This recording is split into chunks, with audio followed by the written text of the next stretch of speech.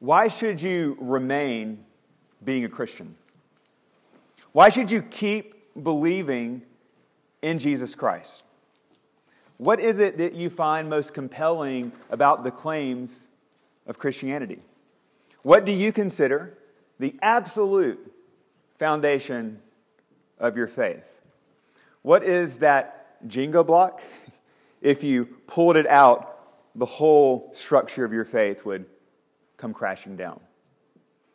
If you're exploring Christianity, if you're not sure where you are spiritually, you might be interested to know, what is at the heart of Christian faith and hope? Why is it that Christianity began in the first place and continues to this day, some 2,000 years later, as a global movement? I thought about this question for myself. What do I find most compelling about Christianity? Why is it that I keep on believing? I don't think it's just because I'm a priest and I have to and there's nothing else I could do with my life. Maybe that's the case. I don't know. It's certainly not the case that I have all my faith questions answered. But for me, when I think about this question again and again, it comes down to this belief. Christ is risen. A belief in the bodily resurrection of Jesus Christ. Why did Christianity even begin? What accounts for the momentous rise of Christianity in the Greco-Roman world? Because after all, there were lots of failed messiahs who ended up crucified, who had lots of people following them, and those movements fizzled out. We know this from literature outside the Bible. Why is it that Christianity in particular, with their Messiah who was crucified, why did it begin to grow? In the earliest Christian preaching, like we read from our lesson from Acts, we begin to see this firm belief in the resurrection. The apostles were proclaiming the resurrection of Jesus Christ. It is this belief that gives rise to Christianity. It's this belief that's that essential Jenga piece, which if removed, St. Paul says our faith is in vain, and we should stop wasting our time and move on with something else. But if it is true that Christ has indeed been raised from the dead, this changes everything. And that's what I want us to see this afternoon. And here's my main point. The resurrection requires a new paradigm. The resurrection requires a new paradigm. So what's a paradigm? A paradigm is a commonly accepted framework through which we interpret the world around us. There's a historian of science named Thomas Kuhn who wrote a very influential book last century called The Structure of Scientific Revolutions. And he's the guy who coined the phrase, maybe you've heard it before, paradigm shift. So science works within an established paradigm, a set lens for interpreting data, until new evidence begins to accumulate over time that doesn't fit that paradigm. So famously, you probably know the story of Copernicus. He started gathering evidence that the earth is not stationary. The earth is not the center of the universe. This challenged the reigning scientific paradigm of that day. His data did not fit the paradigm of what was then settled science. But science is settled until it isn't.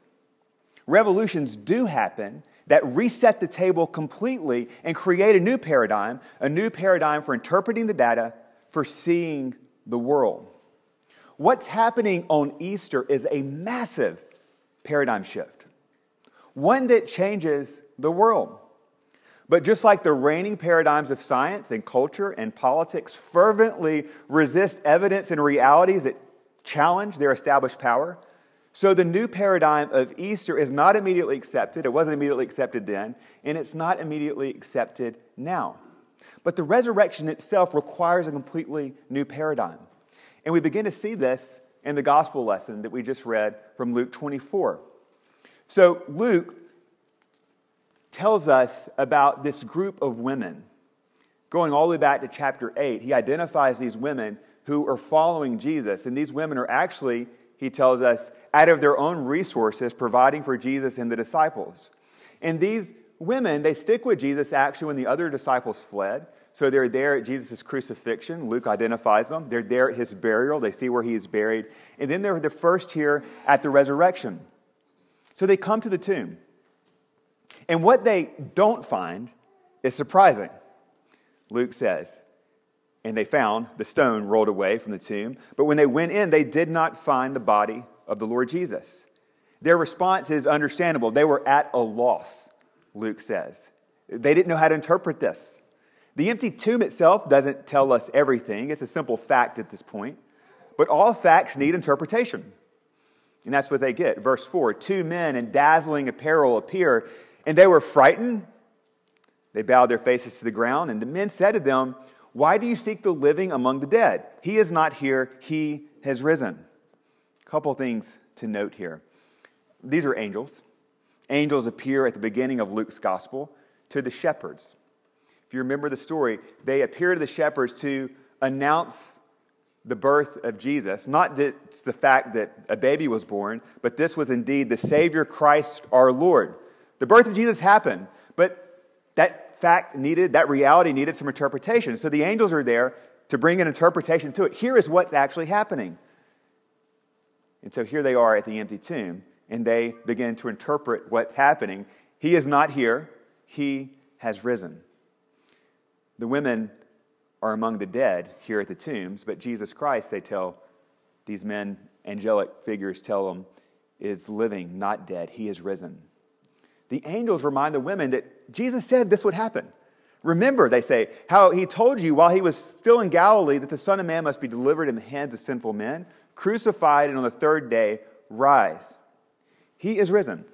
This means that Jesus Christ in his body was made alive again after really being dead. He got up and he left. He walked out of the tomb.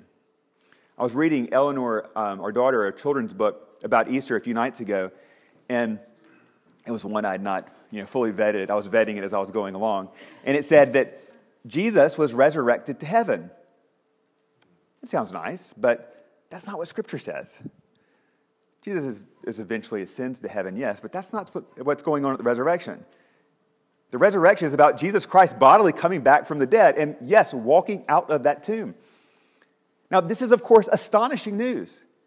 It's news that changes everything. It's news that requires a new paradigm because it's the sort of news that didn't fit existing paradigms then, and it doesn't fit existing paradigms now. The bodily resurrection of Jesus Christ is a remarkable claim. It's utterly unique. It was unique then in the ancient world. The New Testament scholar N.T. Wright says Christianity was born into a world where its central claim, the resurrection, was just known to be false. But this indeed is the central claim. And in Luke, you see the surprise of the women at this announcement. But they go and they tell the disciples. How do the disciples respond? These are those who were following Jesus most closely. They say, these words seem to them to be an idle tale, foolishness. Because the disciples, they knew people don't come back from the dead. This sort of thing just doesn't happen. Of course, there was a Jewish hope of a future resurrection at some point, but the idea that in the middle of history one would rise bodily from the dead was just crazy. Just yesterday in the New York Times, Nicholas Kristof, a columnist, was interviewing a president of a seminary and asked her why she doesn't believe in the resurrection. It was very telling, this exchange. He asks a very good question, isn't a Christianity without a physical resurrection less powerful and awesome? When the message is about love, that's less religion and more philosophy. To which she responds, for me, the message of Easter is that love is stronger than life or death. That's a much more awesome claim than they put Jesus in the tomb and 3 days later he wasn't there. For Christians, for whom the physical resurrection becomes a sort of obsession, that seems to me to be a pretty wobbly faith. What if tomorrow someone found the body of Jesus still in the tomb? Would that mean that Christianity was a lie? No. Faith is stronger than that. The real, actual resurrection of Jesus is precisely what is at the heart of Christian faith. And yes, if it didn't happen, if they were to find his body tomorrow, it would all be proven to be a complete sham.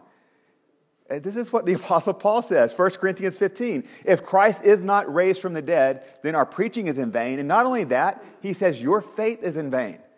If this isn't true, there's much better things we can be doing at 4 o'clock on a Sunday afternoon. I can think of quite a few myself. But it is true. And this is what we should be doing at 4 o'clock on Sunday afternoon, celebrating the fact that everything has changed through the resurrection of Jesus Christ. A resurrection reduced to some airy-fairy moralistic tale about love, I'm sorry, is much less powerful and much less awesome than someone who defeated death, sin, and all evil through being bodily raised from the dead. This professor and some of us might be embarrassed by such a claim. But it's this claim that the apostles and countless other Christians were willing, and to this day are willing to give their lives for. People have been laughing at the resurrection from the first century until now. It doesn't fit the paradigm. But the resurrection calls for a new paradigm. And the empty tomb, here in Luke 24, this is ground zero for this announcement that yes, Christ is risen. So what does it mean? What does it mean to accept and believe and to live in this new paradigm? The women, they're challenged to recall the words of Jesus, that Jesus predicted that this would happen, to go back to Christ's prophecies about what would happen to him, that the resurrection would be central to their faith, to his work as Messiah. The disciples are challenged to believe the testimony of the women. They have a hard time accepting it. They say, this is foolish, it's idle tales. Peter, he stands out from them all. He goes and he begins to investigate. He runs and he looks in the tomb. We're not told at this point if he believes, but we can tell that he's willing for the prevailing paradigm that people don't come back from the dead. He's willing for that to be challenged. The women, the disciples, and Peter, they need a drastic paradigm shift, a whole new way of seeing the world and understanding reality, because there are new, strong pieces of evidence: an empty tomb, a resurrected Lord whom they will meet. The resurrection requires a new paradigm for us also. But what all is involved in this new paradigm?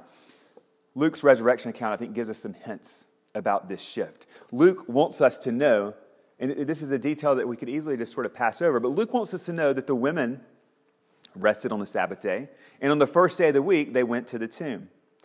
In the original creation week, God created the heavens and the earth in 6 days and rested on the seventh day, Saturday. This pattern, by the way, was the old paradigm for Israel: work Sunday through Friday and rest on Saturday.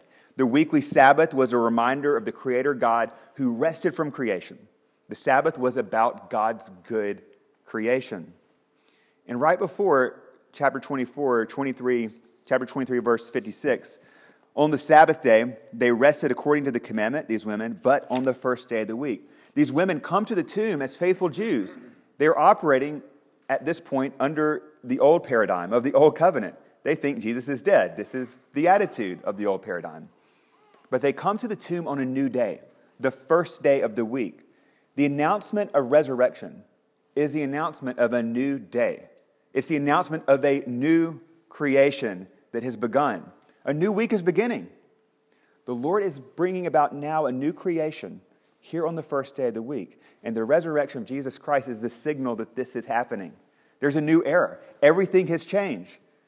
The resurrection requires a new paradigm and a new way of telling time. Of course, Sunday is the day of resurrection, the day of God's new creation. The early church also called Sunday God's eighth day.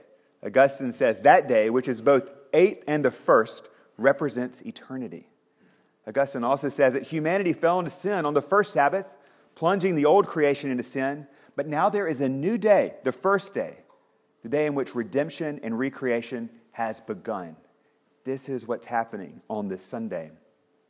At this new creation, we also see the new Adam, the second Adam, our Lord Jesus Christ, who leaves this garden, the garden tomb, and he goes out into the world to take dominion over his new creation and to include his people in that as well. It's this new creation that we are invited into. A new paradigm, a new creation. The Gospels show us that the resurrection, among other things, it means new creation. And this is the foundation for Christian hope. So how will you respond? How will you respond to this announcement? Luke here, he's shown us 3 possible responses. The women, the apostles, and Peter. All of them had to rework what they previously thought possible. They had to be willing to let the reigning paradigm be challenged and the reigning paradigm be wrong. The women come to the tomb with devotion to Jesus. They weren't expecting an empty tomb, no, or an announcement that Christ has risen. But their perspective began to change when they recalled the words of Jesus. Jesus said this would happen. There's a challenge. There's a challenge here for us too. Will we believe the testimony? The testimony of these women, yes, but the testimony of Jesus himself who said this would happen. The disciples, we all know about doubting Thomas, but the reality is all the disciples at first were doubting. They initially did not believe. They thought the women were out of their minds. They were completely skeptical about this because they knew that people did not come back from the dead. At first, they wouldn't allow the evidence, the testimony of these women, the testimony of the tomb, to change their paradigm of belief. But of course, this starts to change, and this brings us to Peter. I love Peter's response here. Imagine the women come back, they report this news with excitement to the disciples, hoping they'll get a fair hearing. Imagine the apostles all kind of chuckling in disbelief. These crazy women, whatever's going on with them. All of them except Peter. You can imagine, kind of, if this were a movie, the camera kind of zooms in on Peter. He's not joining in on the laughter of the other apostles. He's like, well, wait a minute. Maybe there's something to this. And what does he do? He goes and he starts to check things out by himself. Verse 12, but Peter rose and ran to the tomb. Stooping and looking in, he saw the linen cloths by themselves, and he went home marveling at what had happened. That other apostles respond to the empty tomb with skepticism, but Peter here responds with a sense of wonder. Could it truly be that Christ has indeed risen from the dead? And wonder is an appropriate response on Easter Day. Wonder at this announcement of Jesus' resurrection. The resurrection requires a new paradigm, a new way of seeing the world that sees God's new creation breaking in through the resurrection of Jesus. This is the foundation. This is the foundation for Christian hope. Jesus is not among the dead because he has defeated death by his resurrection. He defeats death for us that we too, after we die, might be raised to new life to reign with him in the new creation. The evidence that begins with the empty tomb, confirmed by the testimony of the women, the apostles, and the eyewitnesses to the risen Lord Jesus Christ, starts to chip away at the old paradigm, calling for a new one. A paradigm that sees Jesus Christ and his resurrection at the center of reality, the foundation of all hope. So why is it that you believe Christianity? What do you find most compelling about the claims of Christ?